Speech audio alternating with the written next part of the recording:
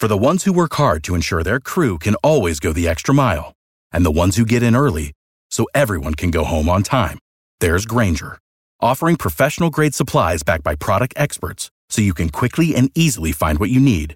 Plus, you can count on access to a committed team ready to go the extra mile for you.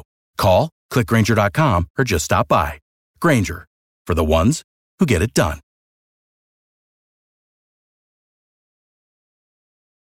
Join us today as we touch on the topic of parental self-awareness and how it may impact our children. Welcome to Embracing Autism, a podcast for parents of autistic children seeking advice and support while spreading awareness and acceptance of autism spectrum disorder.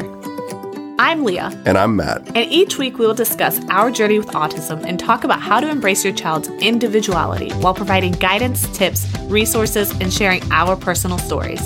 This is Embracing Autism. Welcome, everyone. Today we are talking about self-awareness. Being aware of oneself.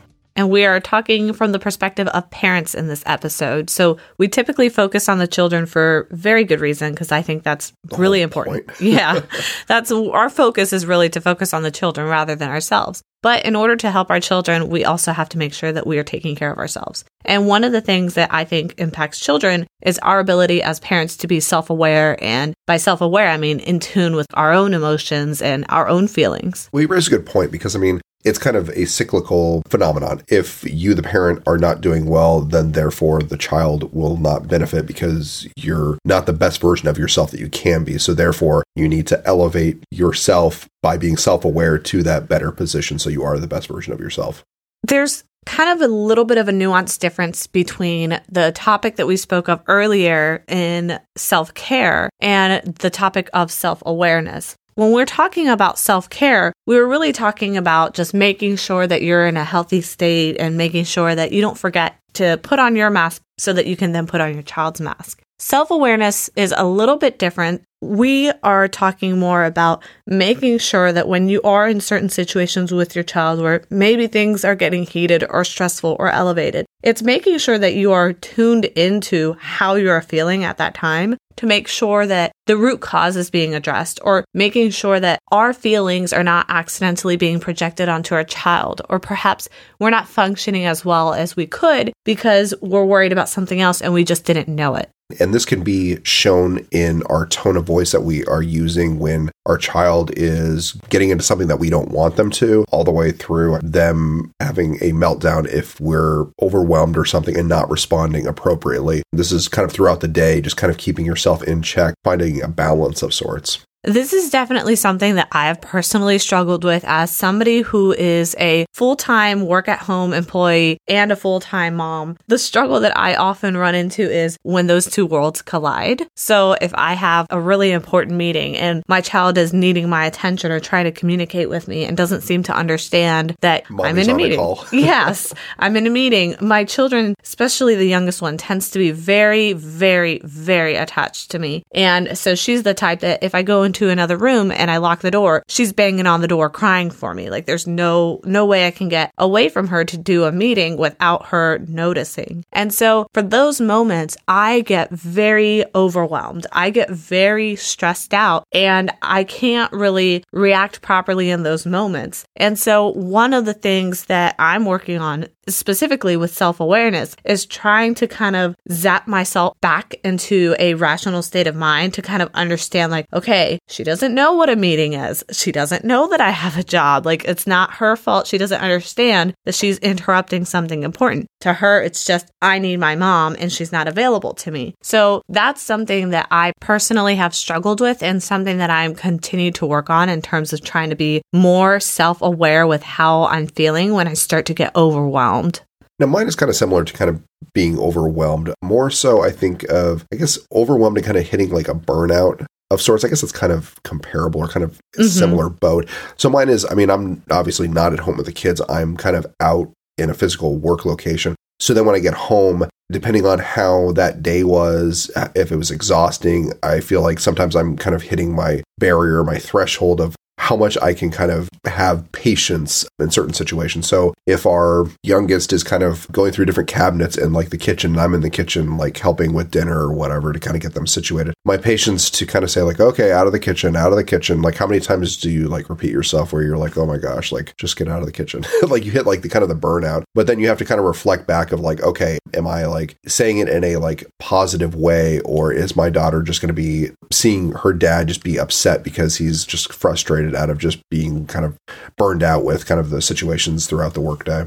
And that's something that I've noticed. Like, I can totally tell when you've had one of those days. And I usually try to ask you, like, hey, did something happen at work? Like, is something bothering you? And I feel like that's where we're able to kind of get to the root cause and talk about those things so that we kind of snap ourselves back into reality and realize, oh, wait a minute, I am acting differently and people are noticing. So that means I might be impacting people around me. And that's kind of what we're talking about with developing self-awareness in these moments. We want to make sure that when we are feeling overwhelmed, we're not inadvertently impacting people around us, those we care about. One of the things that we've struggled with is kind of figuring out that balance and trying to find a way to become more aware of how we're feeling before it gets to that point. But I think it's also helpful to have like I don't know what you call it, accountability partner of sorts to kind of keep you in check as well. Because sometimes you might be derailed. I would say you're derailed and I'm re-railing you. Sure. So I go... if that's a word, re-railing. Sure. We'll call it for this podcast. We'll call it a word. So kind of when you go off of the track, if someone is able to kind of put you back on and yes. You're kind of able to kind of reflect on yourself like, oh, okay, maybe I am kind of being a little more like harsh in my tone. Maybe I'm not having as much patience with a certain situation as I could. Resetting yourself to kind of a neutral position and then from there trying to make improvements so you're kind of able to like salvage like the situation. Correct me if you think differently, but in my impression from at least our relationship and just conversations I've had with like girlfriends is I get the impression that the men, father figures, they tend to be the ones that tend to fall down the rabbit hole of anger or short-temperedness. Whereas women, although obviously I just gave an example of how I easily get flustered too, but I feel like for me and my female friends, it tends to be more that we get more stressed and depressed and sad, and we get impacted slightly different, I feel like, in terms of what our version of overwhelm looks like. Yeah, I think that's fair. It's kind of when like anger meets like depression, kind of sorts. No, of course not. Hopefully we keep each other in line before we get to like that point. But no, I think you're right. I think at least from my perspective, just for myself, I think that kind of the anger component kind of leads into things because you kind of get worked up because you feel like if you're running around trying to get a bunch of things done, some things are kind of falling through the cracks and you're kind of getting upset that things aren't really like working out how you need them to in whatever day is happening. It's easy to kind of shift down and just be kind of upset in the moment. And then that carries over and builds and builds and builds and builds. And then it's something as innocent as like your youngest daughter going through like the cabinets and you're just like, oh, get out of the kitchen. And I mean, sure. I mean, I could say it in like a nice way. And yes, I try to say it in a nice way, but I mean, you kind of are derailed at that point. So it's nice to have someone to kind of keep you in check and kind of pull you back. But I agree. I think that I shift more to anger versus like depression. So, I mean, if you would say the same as far as like from your perspective that you shift more to depression than anger. Yeah. Or just like general flusteredness. I just get really like wound up. I do feel like, you know, the example that you gave of how one of our girls going through the kitchen cabinets can be the thing that sets you off. A lot of people look at that and they're like, that's not a big deal. I'm not understanding why that's something that's working you up. And I feel like when it comes to, you know, raising autistic children, it's different typically because typically it's a sensory seeking behavior or it's some sort of like gross motor seeking behavior. And it's something that is typically constant, at least in our experience. It's not like my kid is only sometimes sensory seeking. She is always sensory seeking. It's 24/7. And so that is the part that kind of wears down on you. It's easy to be up to the task of making sure that they're not getting into everything and they're not jumping off the couch and breaking their neck and all this stuff. It's easy to do when you're well rested, when you've had a good day, when you have support. But if you've had a really long, stressful day at work, you're by yourself, they're getting into everything, you're trying to do a meeting at the same time that they're crying for you, it gets overwhelming. And those are the points that we're talking about here. We're talking about the constant chronic stress, not one time here or there. And it's funny that you should say that, because I think of like sometimes going to work is kind of the like relaxing break of sorts, because you have to be on all the time when you're kind of with the kids, because it's not like they just want to like sit down quietly, watch a movie or like play a board game or anything. It's like they're using a board game piece to like beat their younger sister or something. I mean, it's anything under the sun. You have to be on 24/7 versus like when I go to work, like I'm on my computer, but like I don't have to like be like on my computer, like focused, like I'm not saving the world or anything. So yeah, quite a different game. At least for you. Right. When you true. work from home, it's just like this utter chaos 24/7. Like I'm at home and I have me on the computer, and then I have a kid who thinks they're a parrot sitting on my shoulder, which is, she's not wrong. But she's like a billion pounds. She's huge to be on my shoulder. She's not like an itty bitty baby anymore. And then I have the other one coming up from behind me and hugging me. So it's like 24/7. Honestly, I'm getting sensory overload with it. Well, I think the problem is, I think if you work out your upper body and your core more, then our youngest, being like, what, 30 pounds? You want me to get jacked? We'll feel like nothing. She'll feel like a little baby bird just sitting on your shoulder. She thinks she's a baby bird. But back to self-awareness.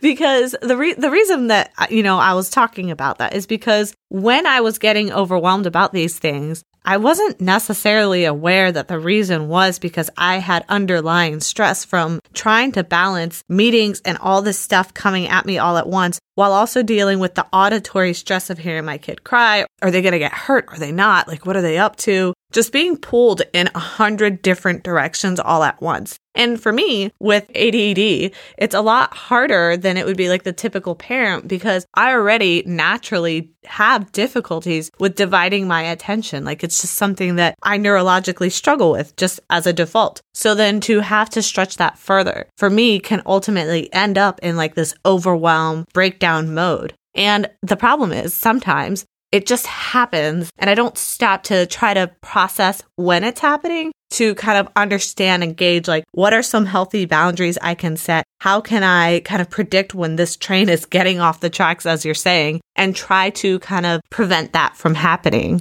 So it's basically like you need silence to focus, but you're in an environment where it's never silent. Pretty much. Okay. I mean, I have like, I have like auditory processing issues and all this stuff. So it's like, to me, it feels like I am basically told to like recite a sonnet by memory in the middle of a war field. I can't. You're lucky if you get the alphabet out of me. That's fair. I mean, but then I think as far as like, what would you say is a good step as far as like how to kind of get you back to kind of a neutral then?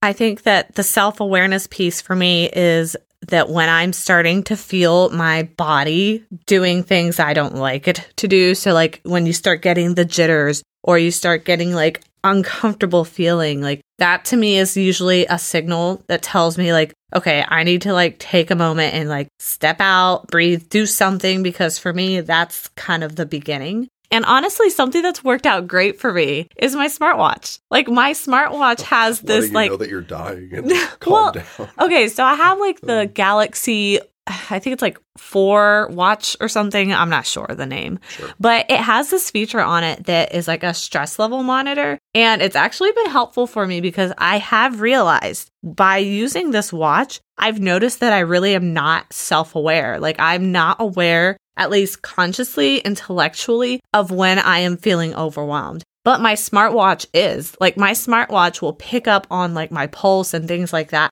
And it'll tell me like, hey, stress alert, it looks like you're a little bit stressed. Here's some deep breathing exercises. And it'll prompt me to do deep breathing. Well, I know stress is like never like funny or fun, but like there was one time where it was like you like looked over at me and you're like, oh, my watch is telling me I'm stressed. And we just kind of like chuckled and we're like, go figure. Like, I mean, I can't remember what it was, but it was like, I don't know, potty training or something that shouldn't have overly stressed us out, but did. But I don't know. But see, that's the good thing is because since I have this watch, if you are like me and you have a hard time kind of sensing when you're getting to a point where you're overwhelmed, I would recommend getting one of these smartwatches, because if it were not for my watch, I would not really be aware of when my heart rate is changing and I am getting more stressed until it's too late. Like until I'm already at that boiling point.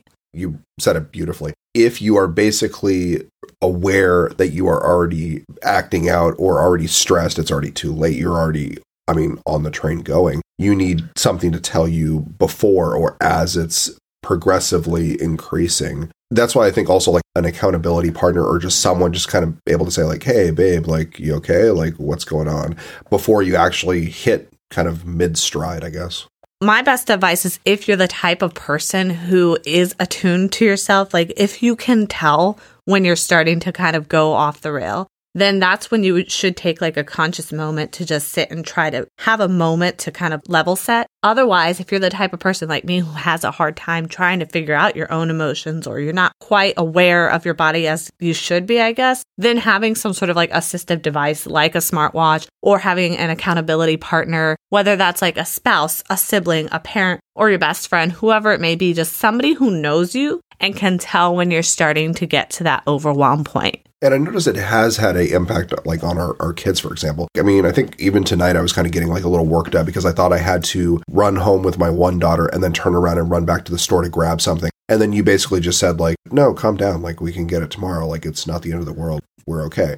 And then just like the relief of like, oh, okay, cool. Like I don't have to immediately drop her off and then head back to the store really quick to then race home before they go to bed. That it's just, we can push it off until another day to address it. But then immediately from then I was back to a neutral, more calm, like, oh, okay, perfect. I can handle this and be more patient with like the kids. And then we're able to have kind of like dinner with them and kind of a more patient, calm environment. And I think it benefits everyone. Honestly, if you start seeing like patterns like this, I notice like with you, there is this pattern of when you feel like there's something that needs to be done, you feel like it needs to be done immediately. Even though nobody's putting that pressure on you, you put that pressure on yourself thinking this needs to be done right now. And so we have personally gotten into conversations of like trying to find out like, okay, what's the root cause of that? Why do you feel like when you need to do something that it means that you have to drop everything and do it immediately? Trying to identify what the root cause is to your overwhelm is something that would help you get to the bottom of that. And if you're able to identify it, you might be able to work with it and maybe adjust to something that works a little bit better. Yeah, I would say definitely try new things or have conversations that are a little bit deeper just to try and draw out what is causing the flare up, if you call it that. This is like psoriasis or something. I don't know. Or contact your doctor or whatever they say in the commercials. But that's a good point. It's like trying to come to the root cause. This is something that I actually do in my career. It's called like the 5 whys. But essentially what it is a method of trying to get to the root problem of something. So the 5 whys is you walk yourself through the question of why 5 times until you get to the root of that original problem. For example, if you're saying like, I hate my shoes. And then somebody's like, why? It's be like, just because. It's like, okay, but why? Because it's itchy. Why? Because this fabric is tough. Okay, but why? Because it's touching my toe. Like you get to the point where you get to the point where you know very specifically that I am upset and frustrated because there's this piece of fabric that's rubbing my pinky toe the wrong way. Right? And it's like, you would never know that because normally when you're thinking, I'm frustrated, you're not thinking to the very minimal level of, it's because my shoes were annoying today, right? So that's like kind of like a method that you can practice with your spouse or your partner or whoever it may be, that when you're frustrated and you don't know why, just try working through those 5 whys and going down every level. Just go a little more specific and see if you can get to what that real cause is. It sounds like, like where a kid keeps asking like, why, but why, but why, but why? That's why we limit it to 5. You only get 5. I was going to say, oh my gosh, after a while. But you find out. It makes sense. You would find out why. I would hope so after 5. Oh, no, that's a good tip. But that's like a fun little exercise that you can do. I don't know how fun it would be. It might be stressful. But, it depends if you're asking or answering. That's because true. I feel asking is very different. Which one you're on the receiving end of. Right, yeah. Because I feel like if you have to explain that far in depth, that might not be as fun. But, at least you get to the root cause. Right. And that's part of self-awareness, is trying to figure out the root cause of why you're feeling the way you feel and understand that how you feel and how that impacts your behaviors can ultimately impact your child.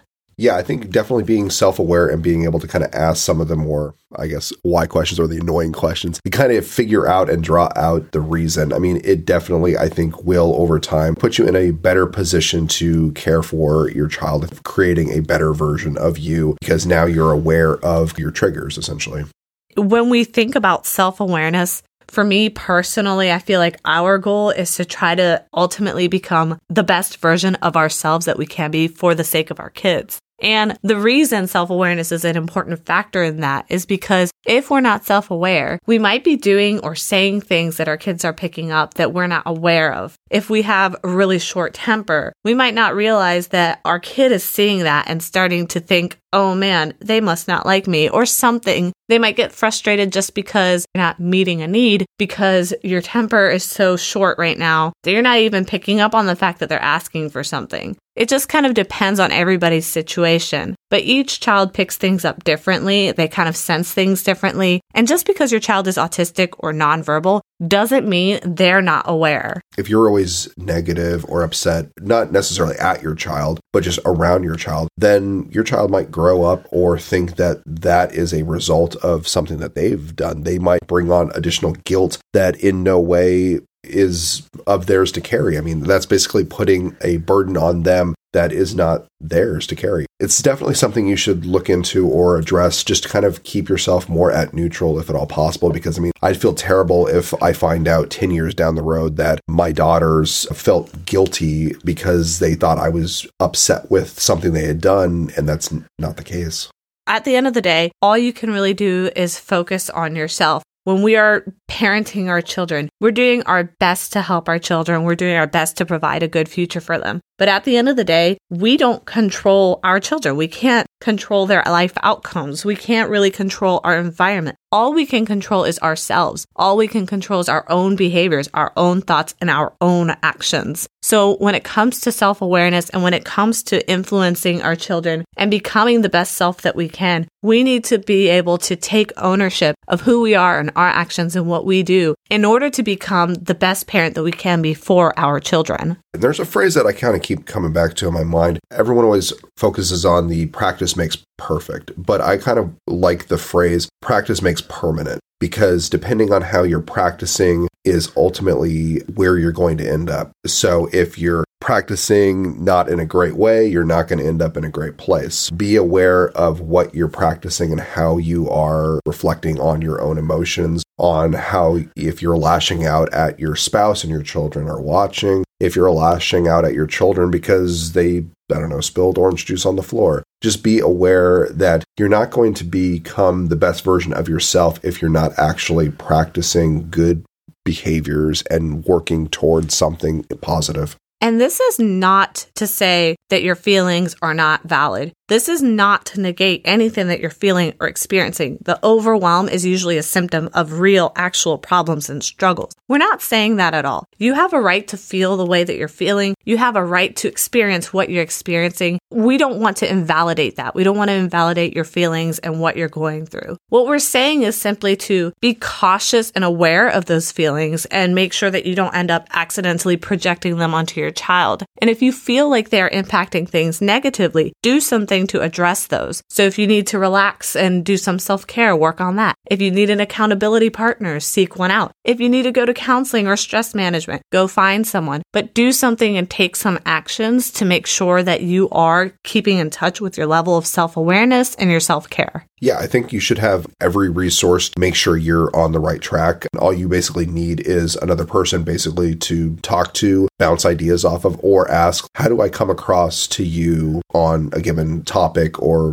day-to-day environment? Hopefully the person won't lie to you first off, and they'll actually be honest with you. But then you can kind of gauge that, okay, yeah, I guess I was a little harsh in this one situation. Maybe I need to reflect on that or address that differently next time. And again, if you have a hard time finding of these resources or connections, we do run a parent support group that runs monthly, and you can find that on our Facebook at Autism Wish. I think that sounds great. So hopefully we'll see there, some more right? of you there, unless you don't have any of these struggles, in which case kudos to you, because I know I do. You should be on our podcast and give us your tips. But yeah, we'll see you next time, and hopefully you found this information helpful. All right. Have a good one. Bye. Bye. To recap, we addressed the necessity of self-awareness and how having an accountability partner, seeking a counselor, and self-reflection can help you get to the root cause of your overwhelm. We also mentioned how identifying the symptoms before you get overwhelmed, such as an increased heart rate, frustration, or sensory overload, can help you stop yourself from spiraling. Finally, we note how setting certain boundaries and learning to predict signs of distress can help prevent future frustration overload. Stay tuned to our next episode, where we discuss the importance of creating a neighborhood village as we answer questions such as, how do I ensure my child is safe in my neighborhood? What can I do to prevent conflict with my neighbors? And should I disclose my child's autism diagnosis? This is Embracing Autism.